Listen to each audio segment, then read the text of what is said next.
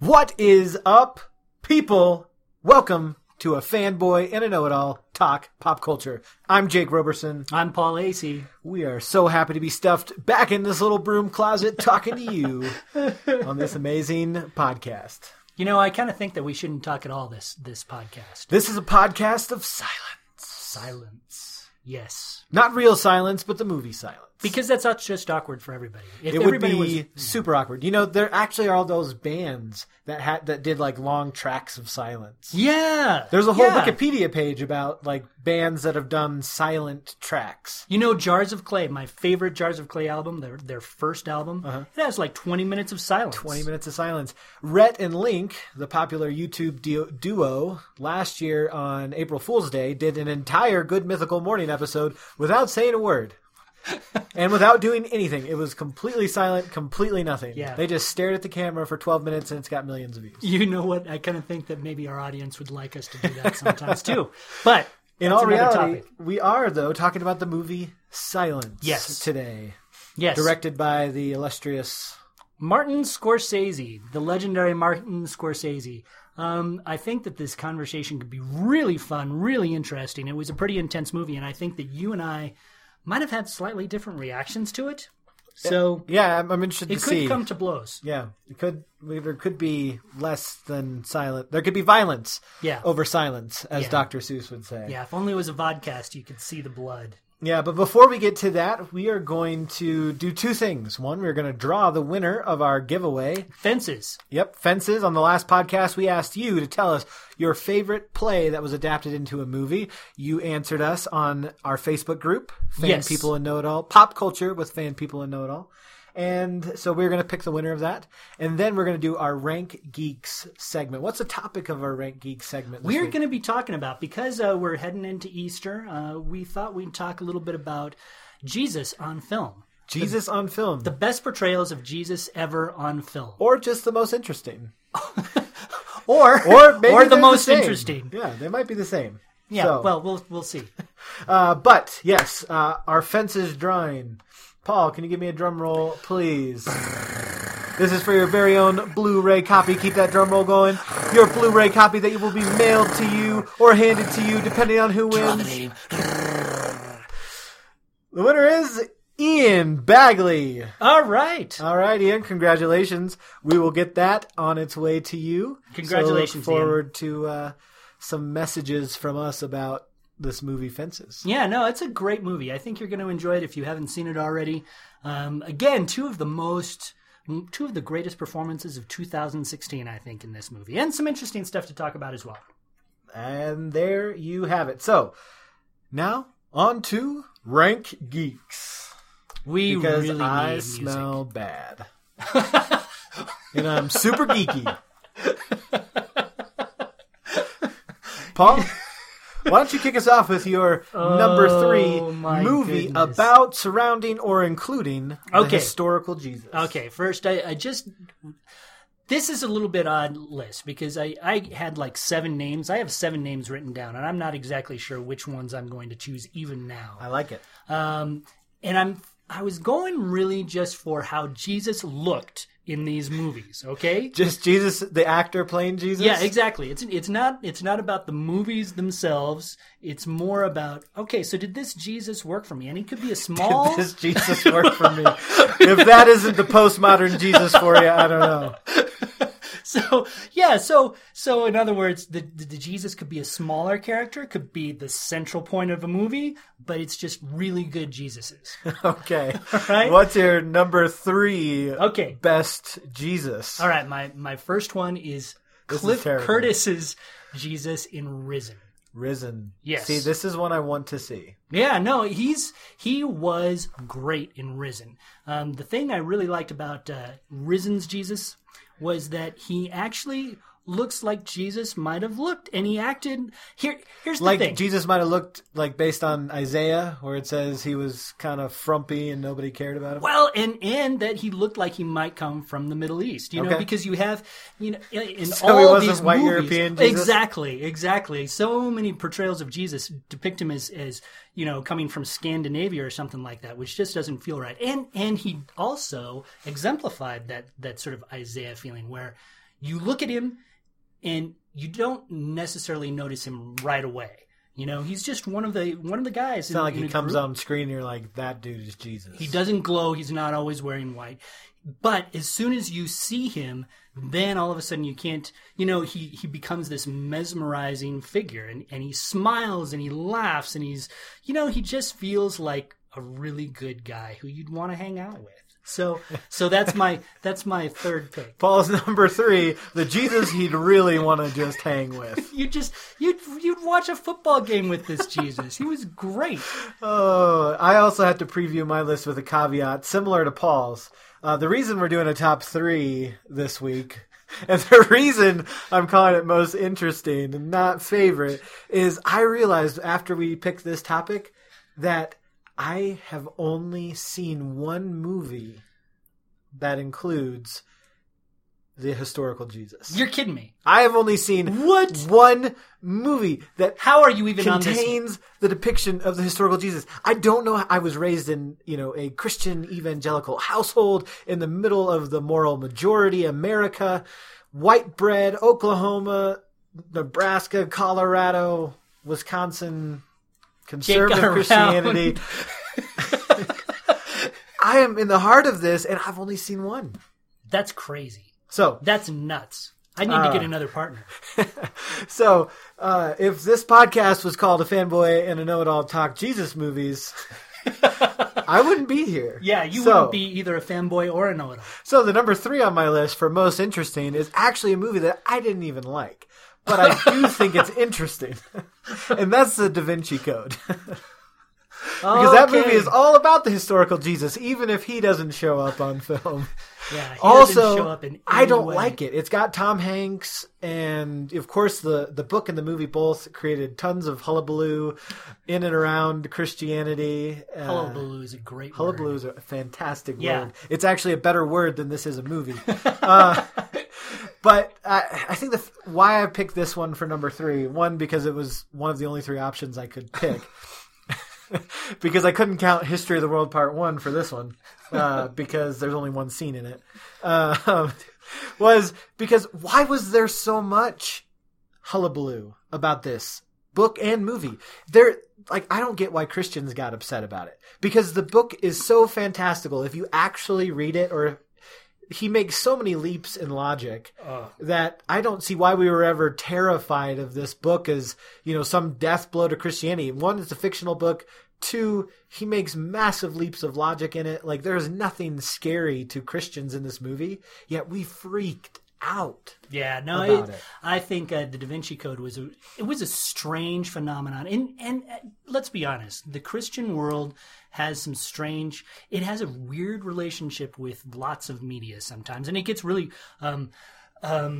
anxious about certain bits of media, and this was definitely one of them. Now, I understand the concern a little bit more, because not everyone reads as intellectually as you do. Oh, Jake. Thank you. I appreciate that.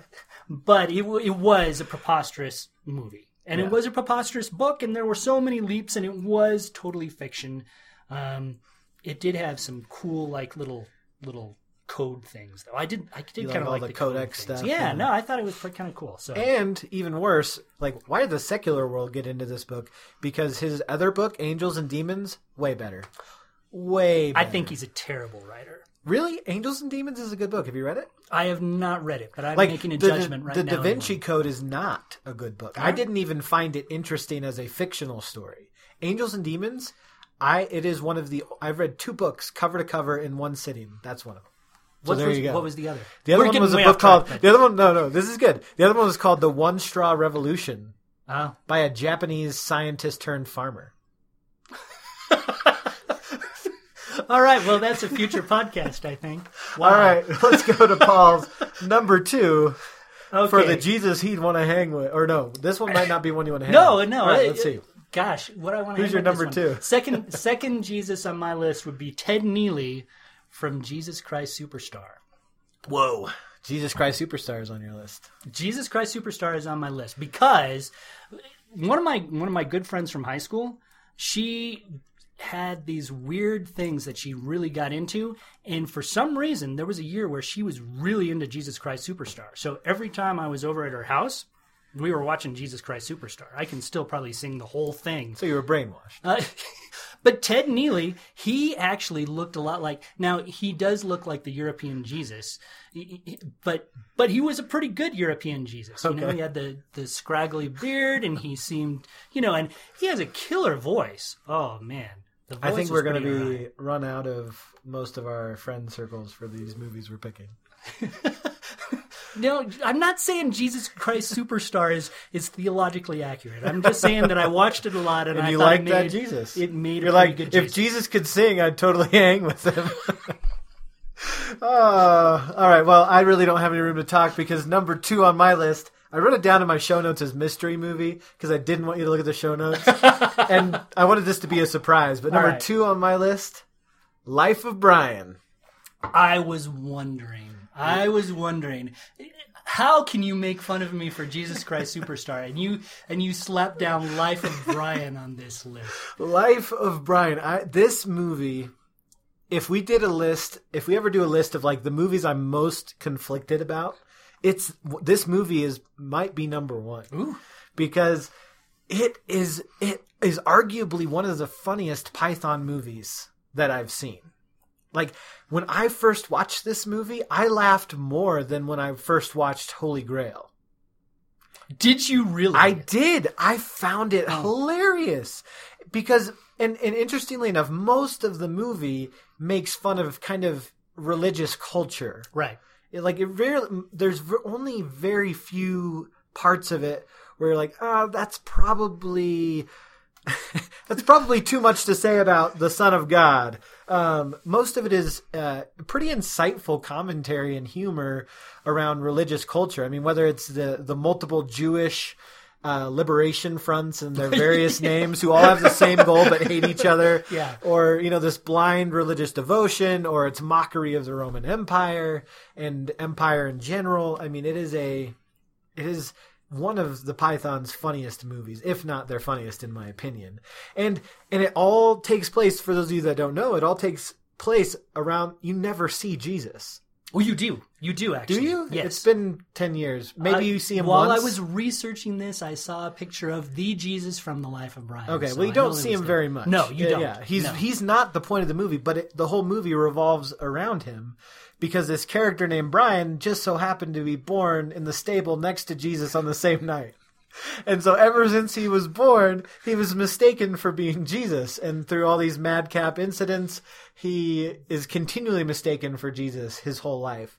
And while I can't recommend the movie, there's a couple of F words in it. Yeah. There's a scene with some nudity in it. And of course, again, Plankton warning would be big here. The movie kind of ends with a cheery song about looking on the bright side of life from a dude on a cross.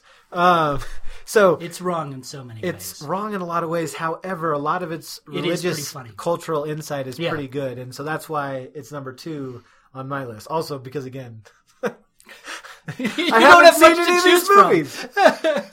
All right, number 1, Paul. Okay.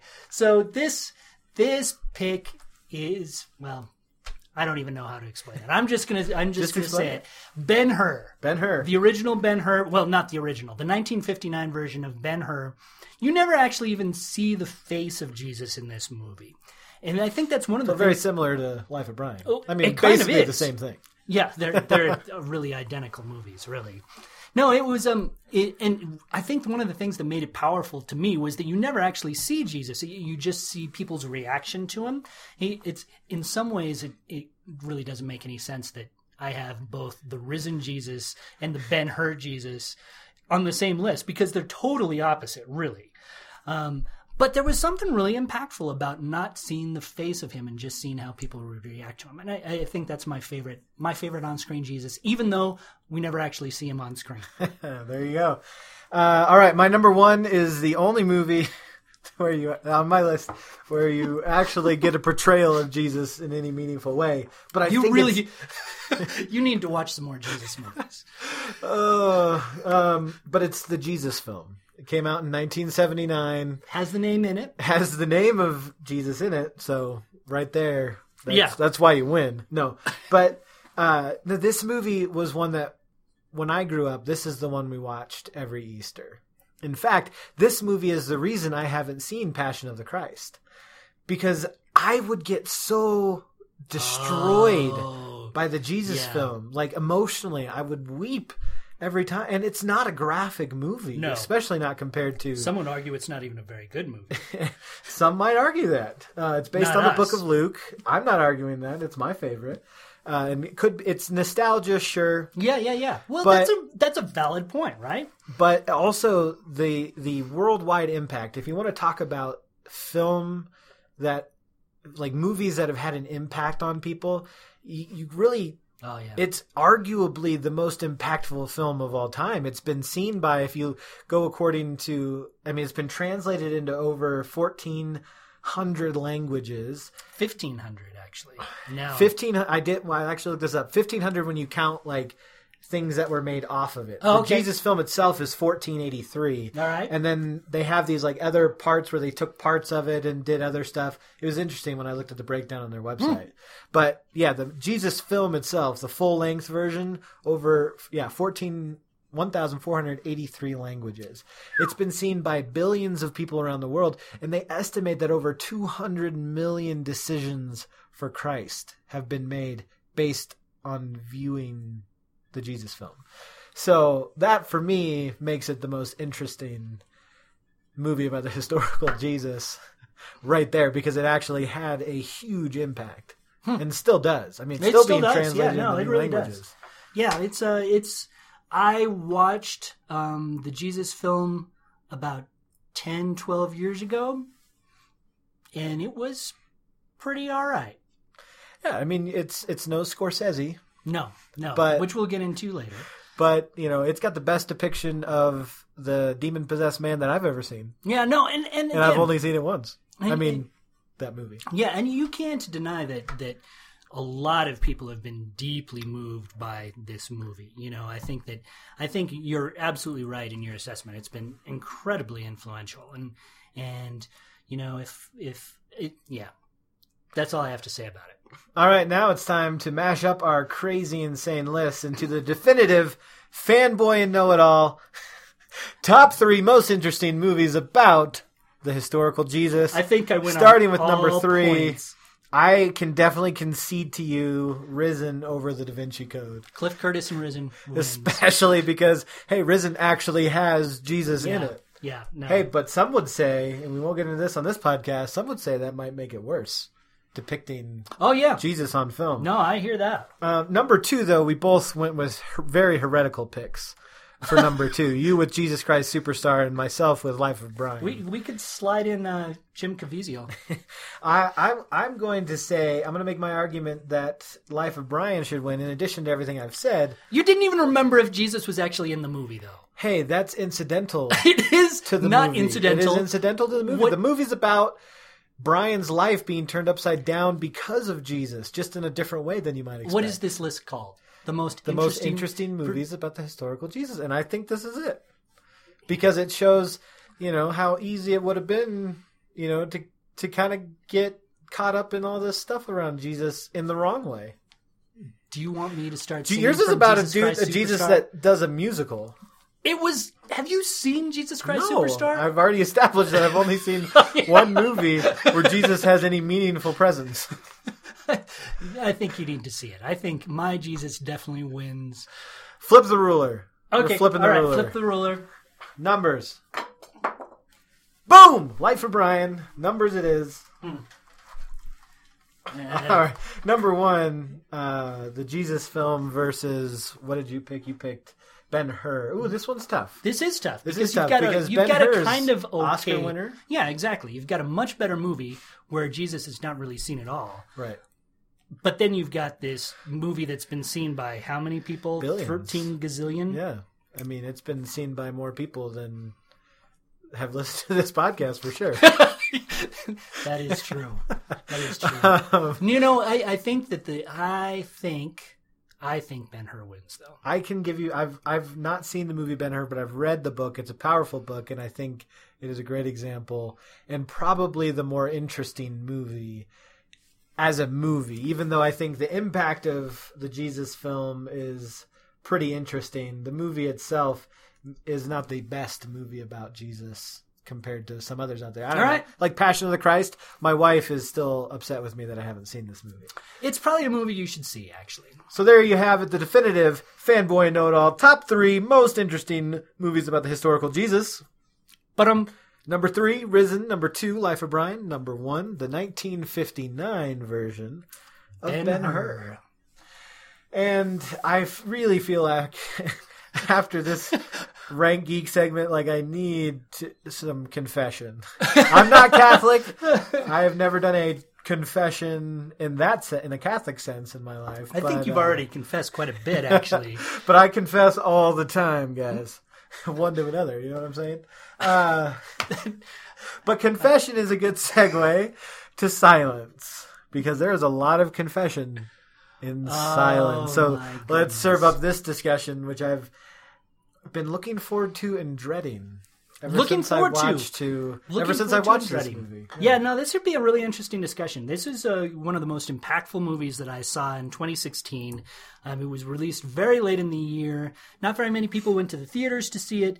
It didn't get any Oscar love, which I thought it certainly deserved. It got like one nomination for an obscure award. Exactly. Like cinematography, right? Or sound design? Sound design or something like that. Yeah, sound design would be funny because there's almost all natural sound in this film. Yeah, and it's titled Silence. It's titled Silence. Yeah, so there would be... Actually, I think you're right. I think it was sound design. Yeah, I thought it should have won for cinematography, actually. I thought it was a beautiful movie. Essentially what it is it's the story of 2 Jesuit priests, Rodriguez and Garp. It's Garupe, actually. Garupe. I was really confused when I was reading all of these people's pieces about silence, and they kept calling him Garp. Well, and I watched it with subtitles, just so I could make sure I could hear the quiet dialogue. And I heard and read it's Garupe. Yeah, it actually varies from translation to translation, actually, when you read the book. Sure, there you go. It's true. Whatever, Paul. But essentially, they go to Japan in the 17th century and to look for their mentor. And if you know anything about Japan in the 17th century, it's not a very healthy place for Jesuit priests to go. There was a great deal of persecution of Christians at the time. It was essentially illegal to be Christian at the time. And if you were caught worshiping Jesus, you would be killed. And you didn't even have to be caught worshiping Jesus. No. You just had to be caught with anything that could be remotely Christian. Like, right. Hey, does that plus sign kind of look like a cross? Yeah. No, it was. You're going to be dragged out in public. It was not a good place to be a Christian, that's for sure. So they risk their lives to figure out whether their mentor has actually apostatized, essentially denied his faith, because there's rumors that he has. They don't believe it. They want to go out there, see for themselves, and so they spend the movie searching for him. And eventually they find him with interesting results. Very interesting results. Well, we will say here. Spoilers. We got to do spoilers. We have to say that this is a spoiler-filled discussion of silence. Now, you can't discuss it without. This book has been out for 50, 60 years. It's based on a true story. Names have been changed, but the characters are very much based on real people. And so we are going to get into the spoilers of this film. So if you're worried about spoilers for Silence, we will put a timestamp that lets you know where you can go to avoid the spoilers. Otherwise, if you don't care about spoilers, journey on with us. Yeah. So everybody knows probably that I enjoyed the movie. I really found it extremely impactful. I thought it was a very well done, aesthetically pleasing movie. It was a hard movie to watch. But that doesn't take away from the quality. And it made me, more than any movie that I saw in last year, it made me really think about my faith and made me think about faith in general. So what did you think about it, Jake? I mean, when you say aesthetically pleasing, it's hard to say that because of how hard this movie is to watch. Yeah. But it is set against a beautiful backdrop in this lush, rich, green Japan, which makes it the oppressive feeling that the film gives you kind of that much more jarring, because the visuals are beautiful, and Scorsese, I was watching, some behind the scenes stuff with him, and he was talking about how he wanted to really just highlight the simple beauty of the setting, Yeah. and the story, and he does that really well. Yeah, no. And so. And when I say aesthetically pleasing, I really mean it in terms of like the whole movie. Right. As far as it was just one of the best movies that I saw last year, and I think I would say that even if I didn't have my particular faith background, I just thought it was really well done. It is, and so when as I mentioned in our ranking segment, this would be another one that would go on my list of probably movies I'm most conflicted about. Mm-hmm. Because it is really well made. That. You can't get around the fact that it looks great. The acting's good, though. I actually saw somebody that noted they would have liked to see Adam Driver, who plays Garupe, flipped with Andrew Garfield, who plays Rodriguez. Mm-hmm. And I actually was thinking that too. I would have liked to see that. Adam Driver is change, great, because Adam Driver is great, and I would have loved to see what he could do with the role of Rodriguez. But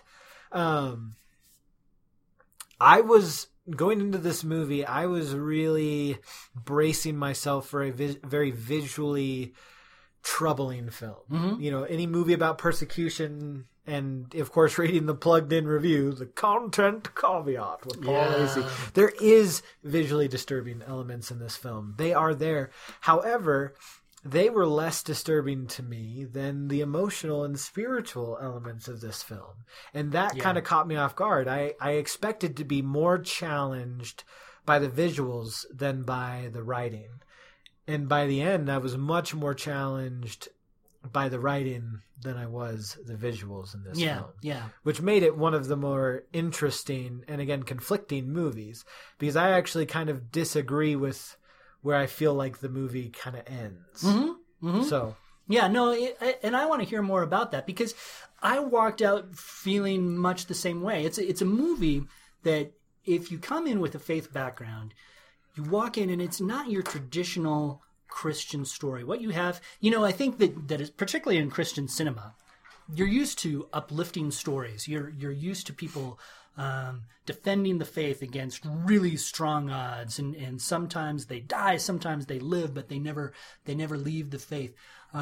You are used to you're used to God feeling very present in these movies, at least at some point in time. Right. And you have that here in a sense, but the silence of God here is so overpowering at times that it can feel as a Christian, and I think that Rodriguez gave voice to this, it can feel almost mean, like almost God is heartless. Like he is immune to the suffering that he sees, and we see a lot of suffering in this movie, and because of that, it's an extraordinarily challenging movie. I'm not sure.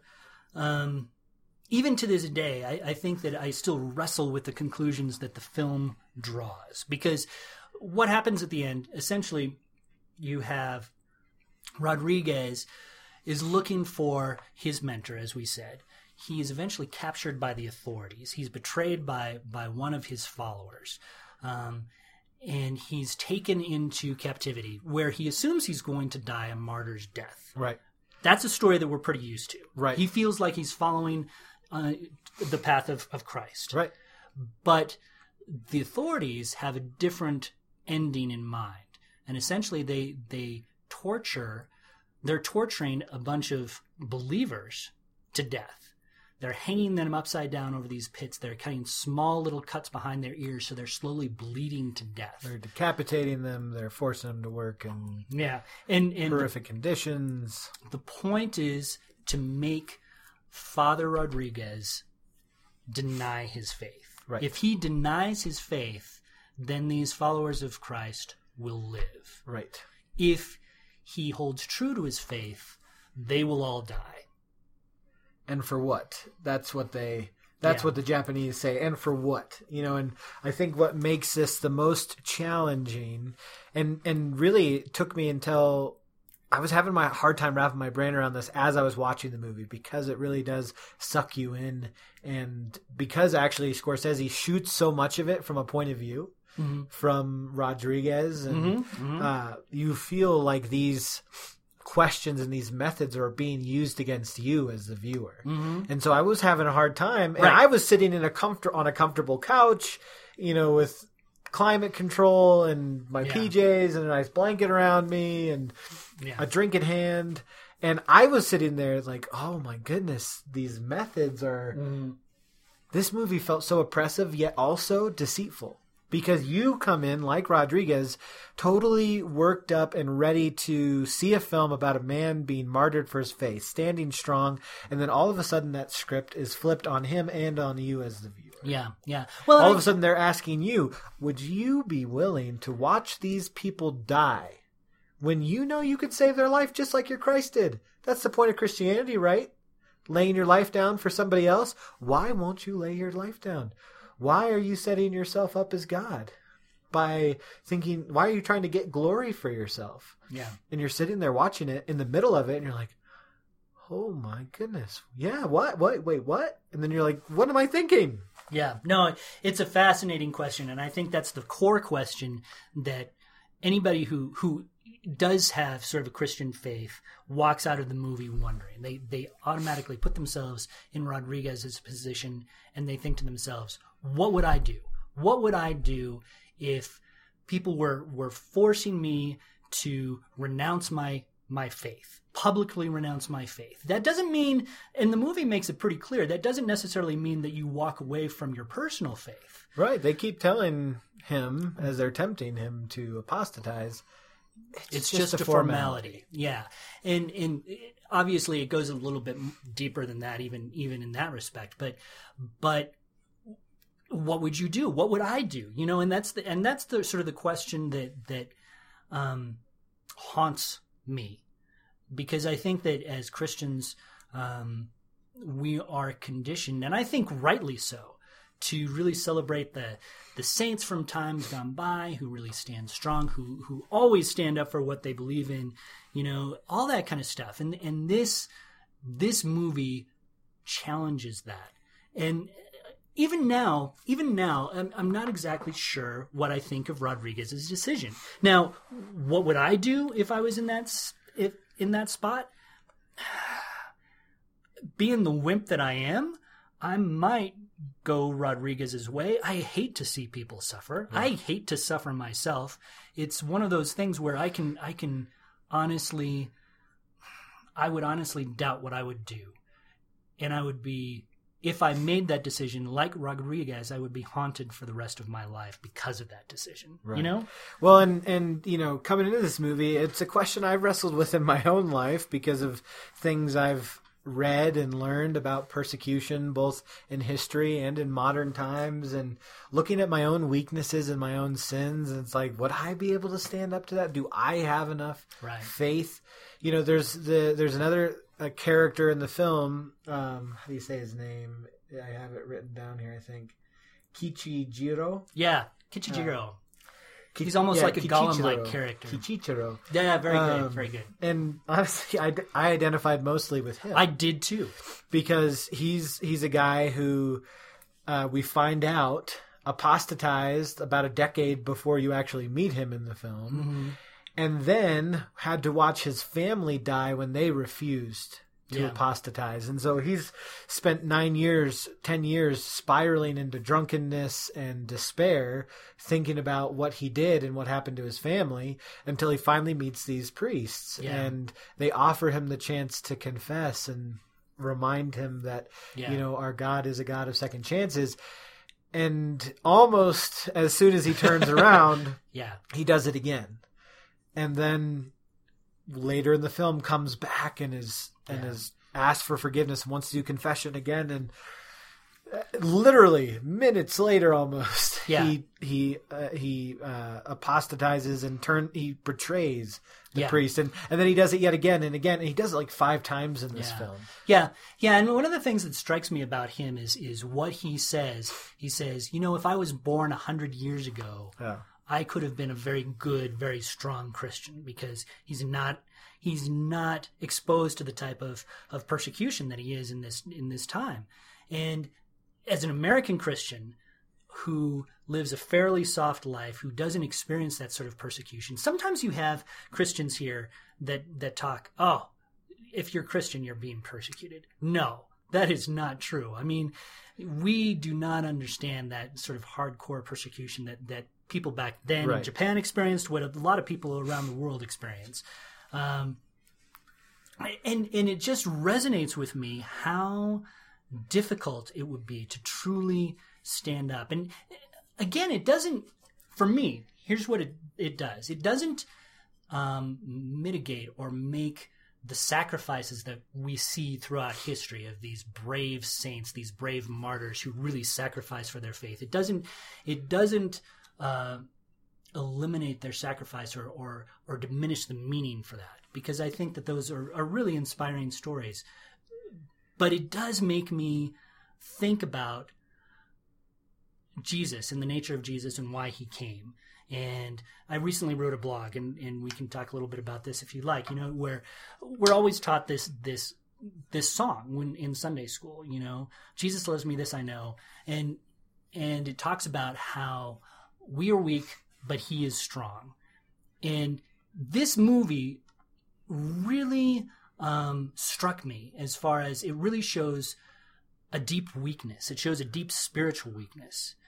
And it makes me wonder whether Jesus sacrificed his life for even the spiritually weak, And I think that that's an interesting question. I don't know if I have an answer, but I think it's a really powerful question. And I kind of think maybe he did.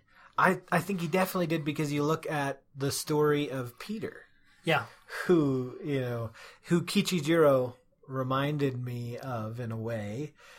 Though he was like Peter and Judas all tied up into one in many ways, of somebody who denies, but keeps coming back because he knows that God is the only true God. He knows where the life comes from. And so even though he, to a different degree than Peter, obviously, when you see the movie, but that I could reconcile with. It's hard and you hate him by the end. Yeah. But it's very clear when you look at the Gospels, when you look at how Jesus came for the sick and for the lost, like that's who he came for. He came for all of us as wretches. It's Rodriguez in this case that I think is the most troubling, because Rodriguez, and here's the biggest spoiler of all, but we already warned you of that, he chooses to apostatize. And not just once. He chooses to apostatize, and he continually repeats it, we find out, through the rest of his life. And not just because the authorities requested of him. Right. And not just stepping on a religious item, which is kind of the main form of apostatizing that you see in this movie. Yeah. But making him write anti-Christian, documents in his own hand.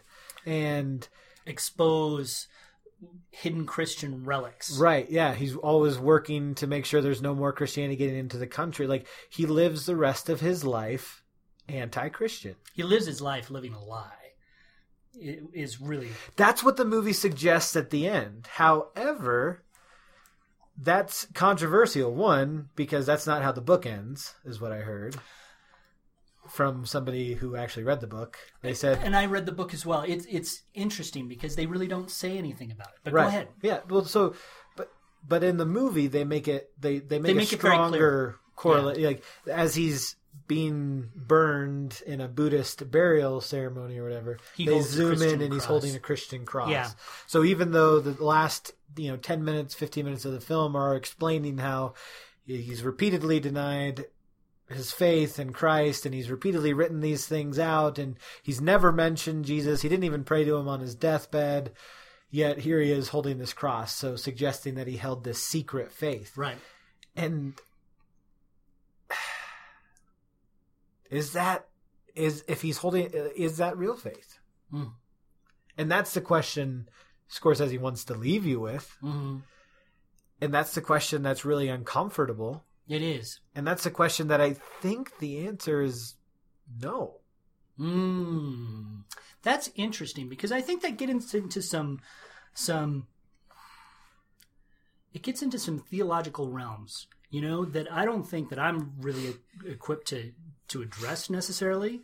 You know, how does one lose their faith? Right.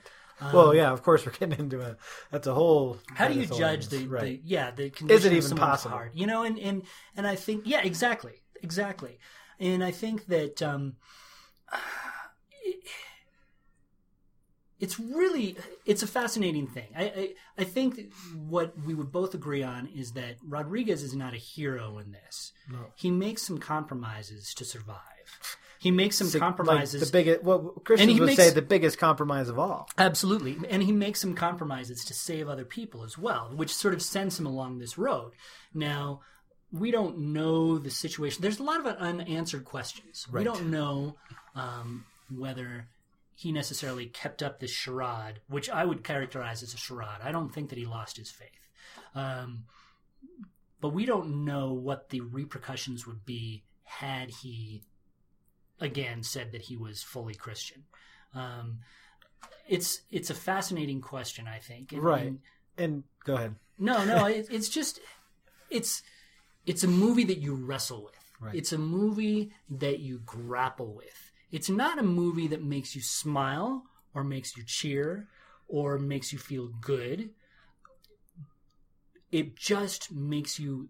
The thing that I loved about it is it makes you think about the nature of faith and the nature of what it really means to be a Christian. Right. And I don't know. For me, the fact that I'm still conflicted about it is the sign of a really good movie. Right. You know, and there are times when I can talk myself into saying, I totally get it. And there are times when I, like you, would look at Rodriguez and you just think, that was the wrong decision. Did he make the right decision or the wrong decision? And, right.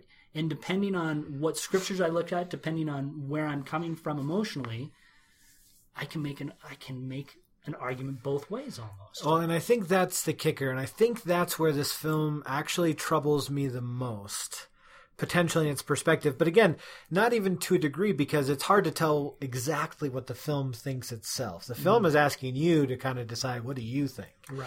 And that's what makes it troubling. But there were a couple of things in here that triggered me and got me to where I am on this. And because, yes, we know that faith is a very personal thing. We can't know another person's heart. So, of course, I can't know ultimately where, Father Rodriguez ended up. Mm-hmm. I can't say that. I'm not going to say that. However, the logic that propelled him to apostatize, I think, is anti-biblical and anti-Christian. All right, unpack. Because the moment that this happens, there are these people being dangled over a pit and slowly killed in this torturous way. Mm-hmm. And he has been accused of, just doing all this for his own glory. And Jesus, and then this line happens. This line happens from Father Ferreira, the former Father Ferreira, right. The father he was looking for, who we find out did apostatize years before and has denounced his faith. And he says to Father Rodriguez, as he's tortured and he doesn't know what to do and he's torn apart, he says, Jesus would apostatize to save them. And when he said that, that was when it clicked for me. Mm.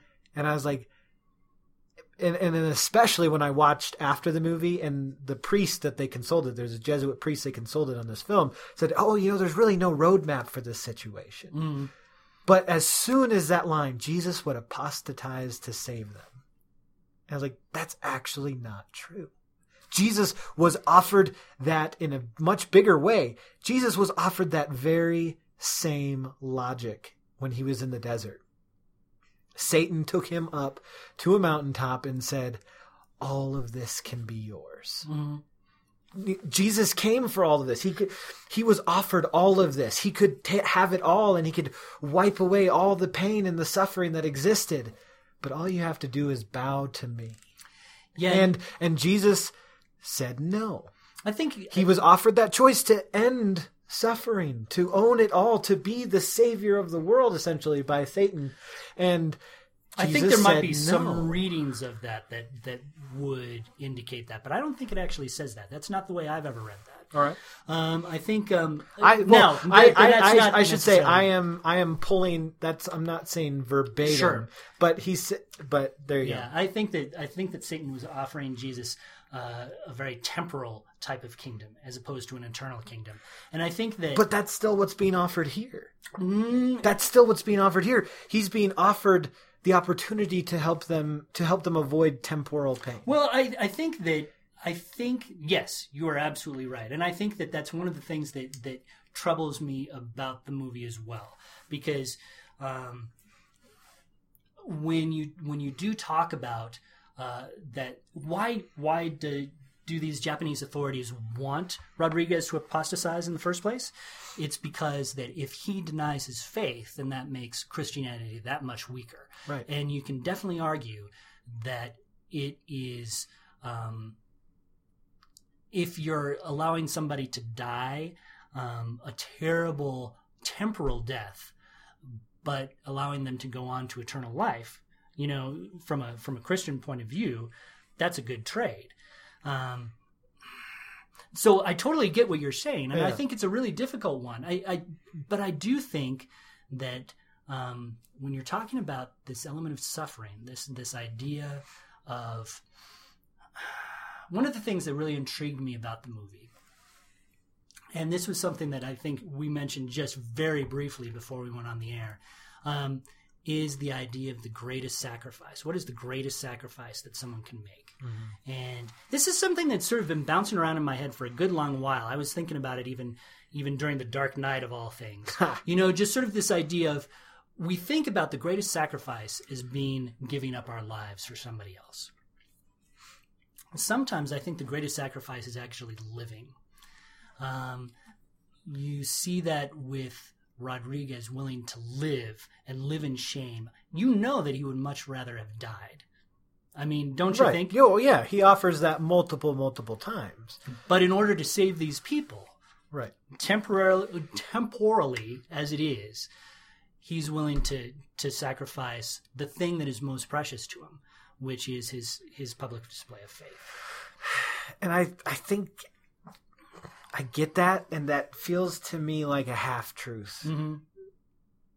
And because I think it is true. I think sometimes it is to live, and sometimes it is to live in shame. Mm-hmm. But I think it's one thing if you're living in shame over something else versus living in shame over, publicly denying your faith and then working together with the government to continue to weed out the church. Yeah. Like, I get that the movie wants to ask that hard question, mm-hmm. and I get that it doesn't want to, that there's not an easy answer, and that's exactly why it's such a, it's so provocative, heart-wrenching movie, because I might, even as I say what I think about how it ended, I would have had a really hard time not making that decision in that moment. I probably would have made the same decision in that moment. Mm-hmm. I don't know. Mm-hmm. And that's where it leaves you pretty tortured. Yeah, at the end, because you're like, just kill me. Yeah, like that sounds better than this. Yeah, and maybe that's what it all gets back to. It's just the realization how weak we are. Maybe the book isn't saying that it was the right decision to make. Right. It was the weak decision. And in the movie, one of the most powerful moments in the movie is when God breaks his silence through this bronze icon that is being, thousands of people have stepped on to deny their faith, and that Rodriguez is being pushed to stamp on as well. He says, Jesus breaks the silence by speaking from this figure, and he says, "Trample, right. Trample." I came to this world to be trampled on by men in order to save them. Mm. Such a powerful It is, moment. and that's the essence of the gospel. To save and I think, the weak. Yeah, I think that's why I'm more troubled by it, though. Yeah. Because that is so powerful. Mm. Yet it feels like it gets twisted to me. Like, hey, save yourself and some other people some trouble. Yeah. And just go. It doesn't matter what you do. Yeah, go ahead and weed out Christianity. And Jesus came to Paul and said, "Why are you persecuting me?" Yeah. No, and I think that the point isn't necessarily that we should excuse what Rodriguez does in the moment, but just to acknowledge that we're weak people. Yeah. And Jesus came to save us all. Yeah. It's a really, I love movies like this because they really challenge. I don't think that in the modern Christian church we're used to being challenged very much. Right. And this movie is challenging in a very thoughtful, intellectual, and emotional way. Yeah. And whether you really resonate with the messages therein or are really troubled with them, or like maybe both of us, a little bit of both. Right. It's a worthwhile movie. Yeah, and I think as we wrap this up, I think that's why it hasn't had success. There are a lot of, there were very few Christians that saw this movie, relatively speaking. It only made like $2 million, and it cost him almost 20 to make it. And he spent almost 30 years making it. Spent a huge This was a amount passion of time. project, literally, right, for Scorsese. And so there was a small number of Christians who saw it and said, "You got to go see this movie. You got to go see this movie." I was one of them. Paul was one of them. I 100% get why people did not go see this film. Yeah. Because it is a hard film. It is not a film that, even as a Christian who says, I want challenging films, it's not the type of challenging I want. Yeah. No, I get that. It's like, this isn't what I asked for. Yeah. And the thing that I walked away from is, when I first saw the movie, is I thought to myself, this is a really hard film that I'm not exactly sure what I think of. I want every Christian I know to see it too, so I can talk with them about it. And because it's one of those movies that, in a way, this is what I love about this podcast, this young podcast, is because it gives us a chance to talk about these things.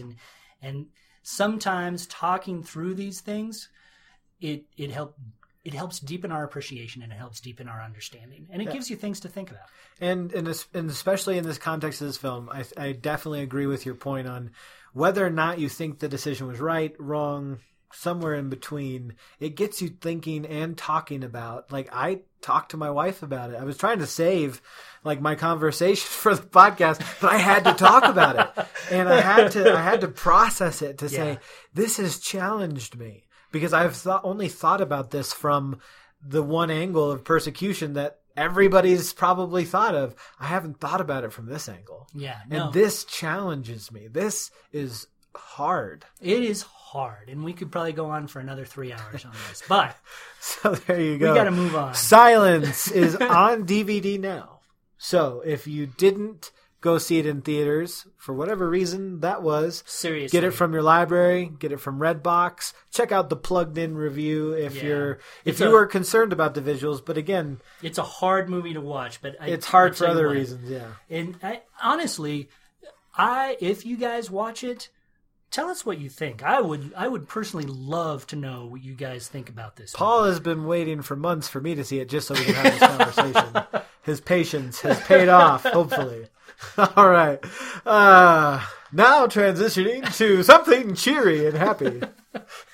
The least important thing. Oh my goodness, we still have that to do. Okay. Paul. All right. What is your most least important thing? Very nice. You're going to have to use that every single podcast now. All right, so we're going from a fairly heavy movie to a really heavy movie. Oh, here I set it up as cheery, and because well, mine's going to be cheery. So hang on, folks, for my cheery one, as Paul drags us further down into depression. Yeah, I must be just in a maudlin mood. But all right, so Netflix released what's coming new to the service in April. In April, Schindler's List. Oh my goodness, get out of here with this. If you haven't seen Schindler's List, you got... No. Plugged In warnings, there's a lot of content. Isn't there a Plugged In movie night for this in the archive somewhere? There may be. I think it might be the only R-rated movie with its own movie night. No, Don't quote me on that, people. This is the first movie, honestly, that I saw that I thought, this is a fantastic movie, and I didn't even really enjoy it that much. Mm-hmm. Because it's a hard movie to sit through. When people ask me what's my favorite movie, Schindler's List is right on list. Yeah. You know, See, it's just really powerful, really strong. This is another interesting one, very similar to Passion of the Christ for me, in that in high school when I studied World War II, I studied Oskar Schindler. I even wrote a historical fiction story Yeah. revolving around Oskar Schindler. And I have not watched the movie. Yeah, see, I think that you're just in sort of an avoidance mode. You just avoid I don't anything wanna that watch might the be hard stuff. uncomfortable. It was hard to Well, make you're- myself watch Silence. It reveals the truth that most of us watch movies to be entertained No, and to it's escape. true. It's true. And it's like, hey, I've had a long day at work. I've had a long day parenting. I've had a long day doing whatever. Hey, let me watch this movie for 3 hours. It's going to leave me depressed at the Yeah, end. no, I understand. I know you I try to understand. get my wife to watch these good movies, and she just wants to watch Thor. You know, I just want to escape to Asgard. Paul, just let me go to Asgard. All right, your least most important thing. My most least important thing, most least Paul, important thing. Sorry. is a little bit of the past helping to shape the future. On BBC this week, it was announced that in Japan, many teachers are going to be using the British TV show Faulty Towers to teach Japanese people how to speak English for the 2020 Olympic Games. Faulty Towers. Faulty Towers, like, I mean, what? How incredible is this? One, who decided that? Like, what Japanese teachers were sitting around like, hey, we need to teach people English. Let's pick this Let's do Faulty Towers. Faulty Towers. That's pretty awesome. But that's, yeah, as weird as it is, it's incredible because the Faulty Towers 2 seasons that it had, I think are very overlooked. As a huge Monty Python fan, Yeah. it took me up until 2 years ago, maybe 3, to finally get my hands on Faulty Towers and watch it. Yeah, well, and it is so funny. Yeah, it's you probably avoided it because you thought it was going to be kind of difficult and hard to watch, you know. But I think but I just really- always heard it wasn't. I don't even know where I heard this, but I maybe think I heard it wasn't as good as Monty Python. It's not the same, but it's just as good. John Cleese. You can't go wrong with John Cleese. John right? Cleese is fantastic, and the situations are so ridiculous yet beautifully and like deliciously so. Beautifully and There's this whole deliciously episode so. where they have these German tourists coming to stay at their little bed and breakfast, and he's so worried about offending them by accidentally mentioning any of the world wars that he spends the entire episode just making it the worst, and he ends up getting a head injury and then just walks around like high stepping with his finger up to his lip and Heil Hitler. I mean, it is just completely offending them, and it is, whatever you do, don't mention the law. It's completely right. insane, and I can't imagine why this is being used to teach anybody English, but it is, and it's incredible. Oh man, okay, I'm gonna have to get my hands on some Faulty Towers. I think I've seen a half of an episode. Oh, really? Yeah, so I need to see it. You must watch Faulty Well, I've Towers. got all these movies I to know, review, but these terrible they're only movies a to half review. hour long, so All right. watch one. I All mean, right. your wife will want to escape into the world of Basil Fawlty. It is insane. That may be her type of show. Oh, guys, thank you so much for sticking through this. We went from, like, wacky heresy to really deep, depressing heresy. Not heresy, just a really good movie. Maybe heresy, depending on where you land on this coin. To Schindler's List. Yeah, to Faulty To Towers. Japan, getting ready for the eyes of the world to be on them for the Olympics using Faulty You just Towers. never know what you're going to get with this podcast. Guys, thank you so much for making this happen. It may be a strange podcast, but at least you never know what's coming, right? To keep making this happen, we need you to do something for us this week. Give we us need money. you to send us some checks. Because we're living in a closet. No, what we actually need you to do is, hey, if you're listening to us on iTunes, give us a little review on iTunes. If you're listening to us on Stitcher or Google Play, give us a little review there. Wherever you're at, give us a review because that helps us show up and increase this crazy family. because we want to have more conversations with more crazy family members. Yeah, that's absolutely true. And then if you haven't already, be sure to come to us on Facebook. Join us. We are at Pop Culture with Fan People and Know-It-Alls. Post your favorite goofy movie memes, TV memes. Tell us how good, bad, ugly something is. I'm working my way through Iron Fist right now. I'm going to try to force Paul to watch it so that we can talk about how insanely bad the first half of that series is, but then talk about how good maybe some other stuff is. So you come and tell us what you think on our Facebook group. Yeah. Signing off for now, I am Jake. I'm Paul. Thank you so much for listening to a fanboy and a know-it-all talk pop culture. See you later.